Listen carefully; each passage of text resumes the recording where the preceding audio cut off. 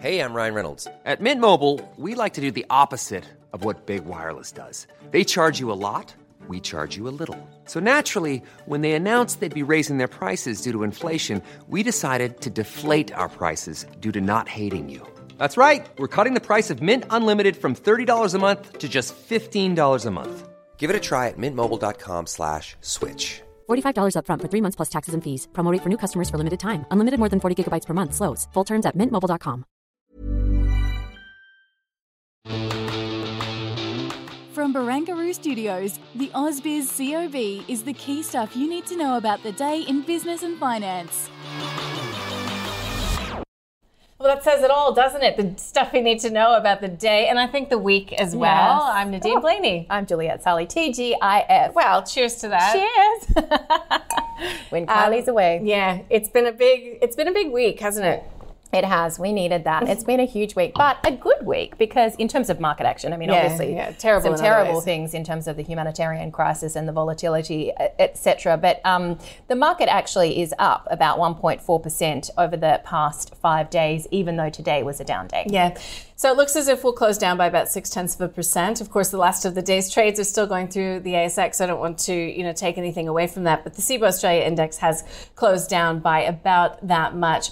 What I thought was really interesting this week, Juliette, was the sort of whipsaw conversation around the Fed and Fed rate expectations. So began this week with a lot of Fed speakers kind of sounding like maybe, the bond yield parabolic rise of last week was doing the heavy lifting for them, maybe take their foot off the pedal. We always knew that the inflation read was going to be a big one, but it was hotter than expected, and a lot of that driven by rents, which, is really fueling a lot of the pain for, we know, Americans, for Australians as well. And then when you tip in the fuel prices and the further volatility that we are expecting, I think a lot more people now are saying, look, maybe the Fed isn't done. Maybe there's one more hike. Some people saying potentially even two. But as Clifford Bennett from ACY Securities was just telling me, we just have to focus on that long part of higher for longer. We really have to look at the fact that these, what he calls normalized rates, because we did have free money for so long, are here for a longer time. That's right, because whereas we may get one, we may get two more rate hikes here in Australia. I mean, I haven't spoken to anybody who's thinking that rates are going to be cut anytime soon. When you see the stickiness of inflation, which we do have a quarterly inflation rate, coming next week. So no doubt we'll be talking with our guest host about that one, what's to come in a big week. But yeah, for today, it was a bit of a Friday fizzle. Let's not, sugarcoat that. And of course, the conversation around the Fed and inflation, but also China. So China, and I think Nathan was making a good point there, that you have these multi-year highs in terms of inflation for the US and multi-year lows for China, which is very much still in this disinflationary environment. And we actually saw a negative increase in terms of that CPI on the year. And then when it comes to business inflation, or that PPI factory gate, it's still very disinflationary, negative 2.4%. And recall, we started this week talking about the potential for potentially more, significant stimulus coming in China. Well, we haven't heard that yet, have we? So maybe it's something that we'll be discussing next week as well.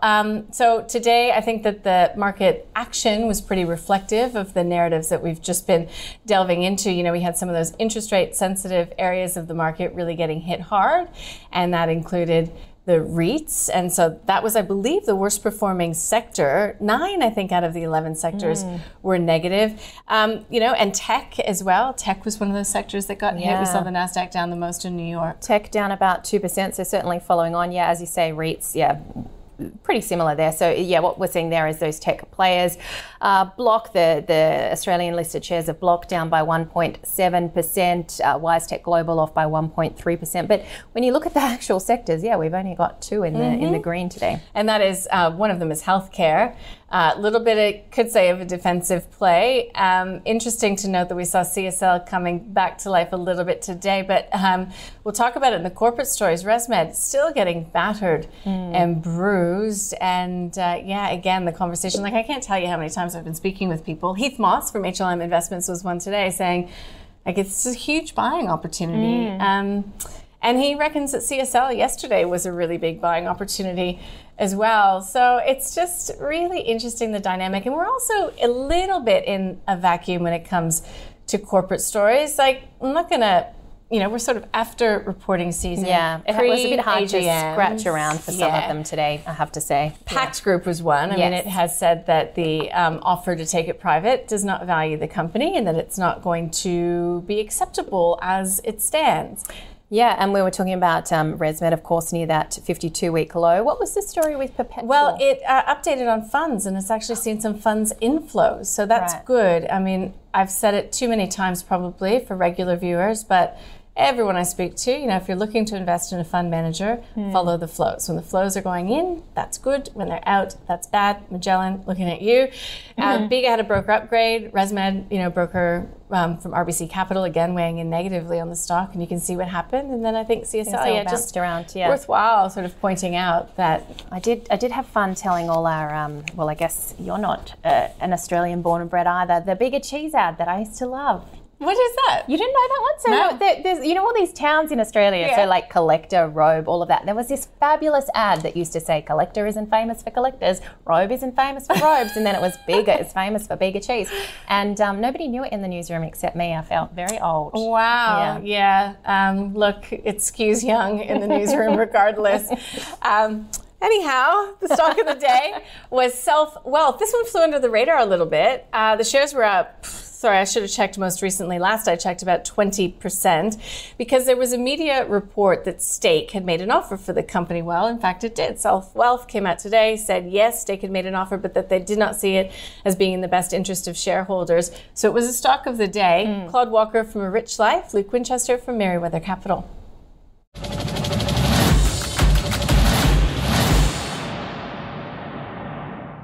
Negative on that though, and I think I view it a lot like the insurers, where you get a short-term boost from interest rates rising and being able to sort of skim that difference. But over time, the competitive nature of this industry eventually kicks in. And as an example, I mean, I am on an email list for Interactive Brokers, which is a US-based brokerage firm, and they're advertising 5% on clients' cash balances. So they're passing on the full sort of interest rate differential. And I'd expect local players to over time do the same as they look to sort of grab whatever market shares left and consolidate the space. So I don't think that's a great moat. I think the rest of the business isn't doing too well. How do you reconcile that with a takeover bid, and is it worth more, and how will this play out? It's actually really hard for me to say. Usually with stuff like this, I take a little bit off the table. You've had a takeover bid come in, admittedly knocked back. The share price has bounced though, so you can sort of take some off, lock some in, and maybe continue to hold and hope that Stake comes back or someone else. I mean, this is a space where there's quite a few players. I mean, ComSec by far is the big gorilla in the jungle. So I don't see them necessarily selling out, even though that, in my personal opinion, it's not a stock I'm long, because I don't think it's the best quality business. It's very hard to make a sustainable profit and grow, because it costs a lot of money to acquire customers. But that's my take on Self-Wealth.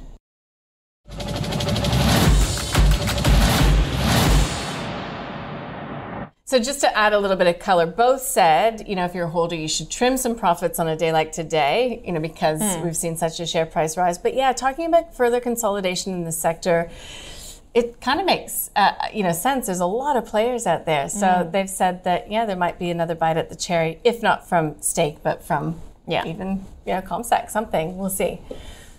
All right, Shane Oliver joins us. Yeah.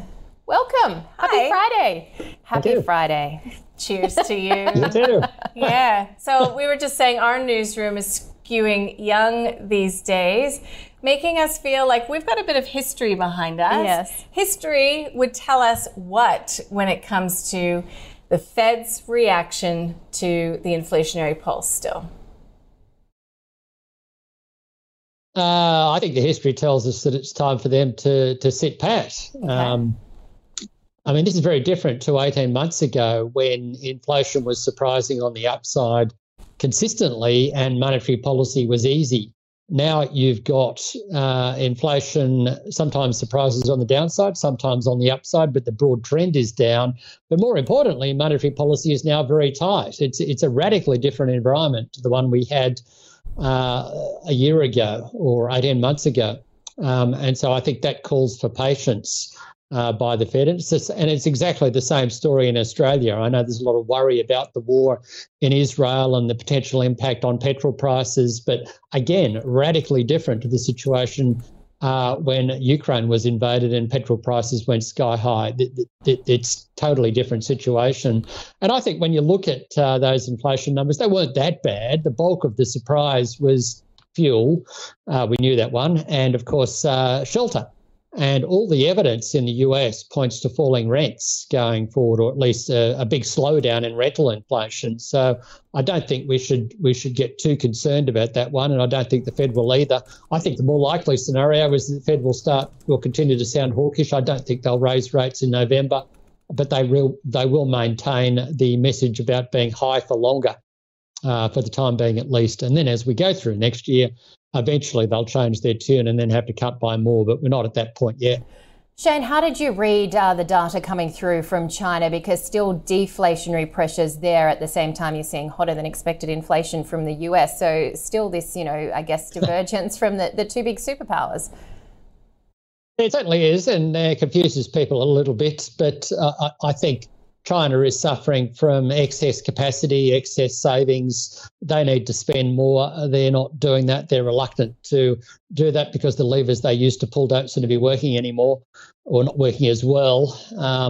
And so that presents them with a problem. But I think China's situation is radically different. But quite clearly here, there is room for more spending in China and more stimulus. And I think that's ultimately what we will see.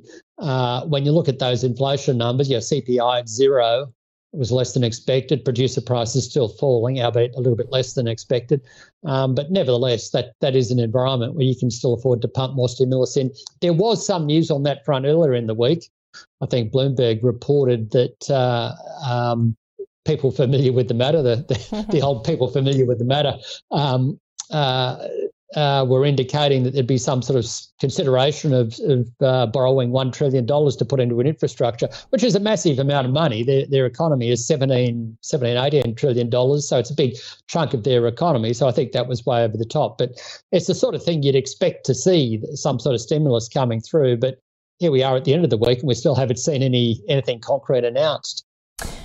Okay, can we get to equities? Today we've seen the sell-off. We've just talked about why. But overall, up by about 1.4% for the 4 trading days, or for the 5 trading days. And it was a 6-session stretch of good gains. So what have we bottomed? What do you make of where we're at in markets?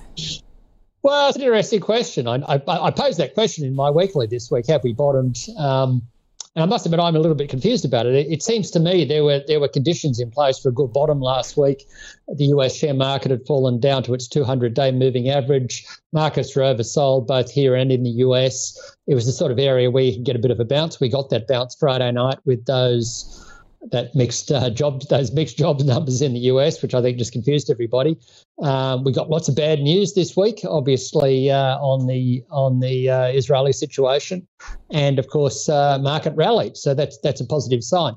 Only thing is that, and of course it was supported by the Fed commentary, which was saying that they would take account of the tightening of monetary policy flowing from higher interest rates or higher bond yields. So all well and good. The only problem is that there's still a bunch of risks out there. It could have just been a dead cat bounce from an oversold level. The breadth of the rally that we've seen so far has been fairly narrow. You've still got those issues regarding Israel to work through. A big issue there is whether Iran gets brought into the crisis, and then it would affect oil supplies potentially. Bond yields are still too high relative to earnings yields, so either bond yields needs to come down or earnings yields need to go up, which means price to earnings multiples fall. There's still uncertainties about monetary policy and so on. So it's still a bit messy. But I am conscious, if I look at our inflation indicator, which you may have seen in our weekly report, it's still pointing down. Same story for Australia. It actually improved last week because of the NAB survey showing lower cost and price pressures. So that, I think, is the key in all of this. If that continues to improve, that will take pressure off central banks, including the Fed and the RBA, ultimately enabling better conditions as we go through next year, and any recession that flows from all of this to be relatively mild. Shane, but obviously, Sorry, I was just going to say just a quick one on the dollar, because it did get hammered on the CPI data. It's come back a little, but the consensus calls out there are so different as to whether or not it falls through 60 cents, whether there's going to be a bounce and some resistance there. Or Peter Dragovich from COPA was saying to me, look, fair value is 67 cents. No, that's too low. Fair value is always in the eye of the economist looking at it, and it does vary around a little bit. But I reckon fair value on a simple purchasing power parity basis, the relative prices is around 73, 74. Commodity prices can move you around that level, but I think we're well below what I would consider to be fair value. And that's even when you allow for the fact that commodity prices may seem so. They're still relatively high in a big picture sense, and the terms of trade is very, very strong. That would suggest the Aussie dollar should be higher. Now, working in the opposite direction are two things. Obviously, the interest differential is pulling it down. That won't last forever. I think the Fed, sooner or later, will have to sound more dovish. Maybe not this year, but as we go through next year. The other factor pulling it down is uncertainty about the Chinese economy.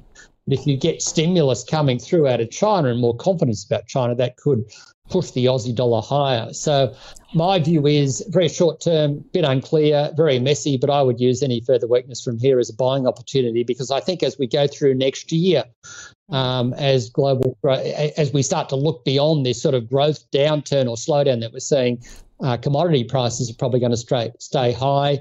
We've still got massive underinvestment in mining, particularly metals, more defence spending. All of those things are positive for commodities, which are therefore positive for the Aussie dollar. Shane, can I just sneak another one in? And I know it's a Friday and everybody's ready to go home. But we've obviously got, inflation here locally next week, but it's earnings season, big time in the United States. So what are you going to be looking for in the commentary primarily when it comes to some of these big corporates? Well, I think like we were in Australia just a month or two ago in August, how they're seeing the outlook, how their margins are going to hold up, what cost pressures are doing, what they're seeing with demand. Like, I actually think this profit reporting, this is an argument to be a little bit positive, if you want to put it in that camp, that so far when we've gone through the profit reporting seasons, analysts have proven to be too negative, and then we get this upside surprise by more than normal. The US companies always, on average, surprise on the upside. You always get a bit of that, but they've been surprising by a little bit more than normal in recent times. And I think you'll probably see that this time around as well. We have seen the US economy hold up a lot better than expected, and that will help profits, I think, in the US. So if you're looking for something that might support markets, then it could be the profit reporting season. But yeah, you want to see corporate commentary remaining reasonably upbeat, but not negative. You don't want to hear companies saying, well, things are collapsing. That would be a major problem. And I probably don't think we're going to hear that. I think that companies will be a little bit subdued, but probably a bit more upbeat than many investors are.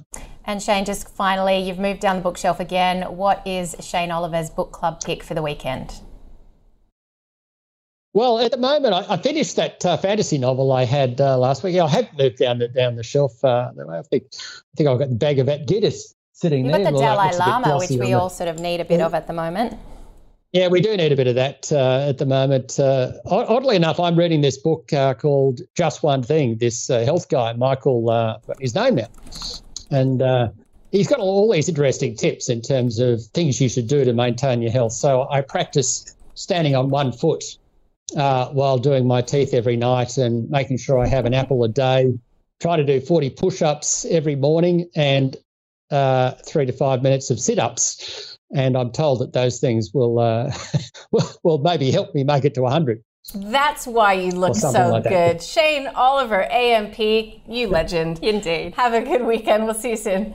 Okay, you too. Take care. I think we need to take some of his advice. I know. I was like, I just did a push up. Yeah, I did a what do you call this? A bicep lift. Sounds like you do them a lot. Okay, let's get to leaders and laggards just quickly. We talked about this a bit. Brain chip, you never really know why. One day it's up, one day it's down. Perpetual Bega, that was a broker move as well. Yeah.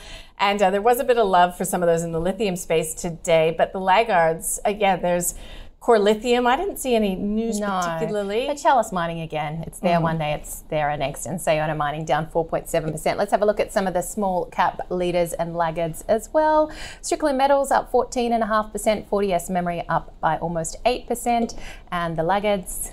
Davy Jennings did a cap raise this week, very heavily discounted.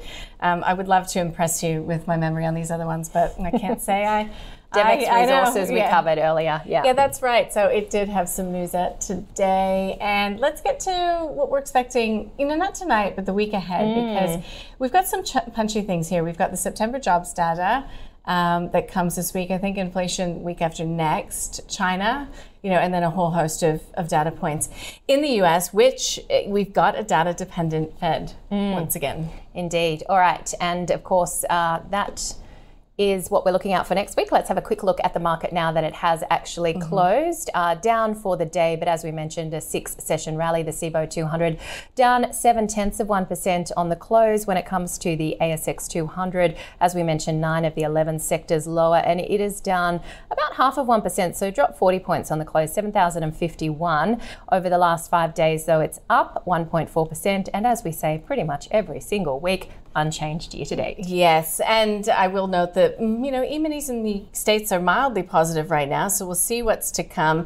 We'll be keeping a close eye, obviously, on what's happening in the Middle East with Israel and the Hamas conflict. Obviously, very sad times there, but obviously gold, oil will remain a focal point, as we look forward to seeing you once again on Monday morning. We hope everybody has a happy and a healthy weekend. Yes, we'll see you then.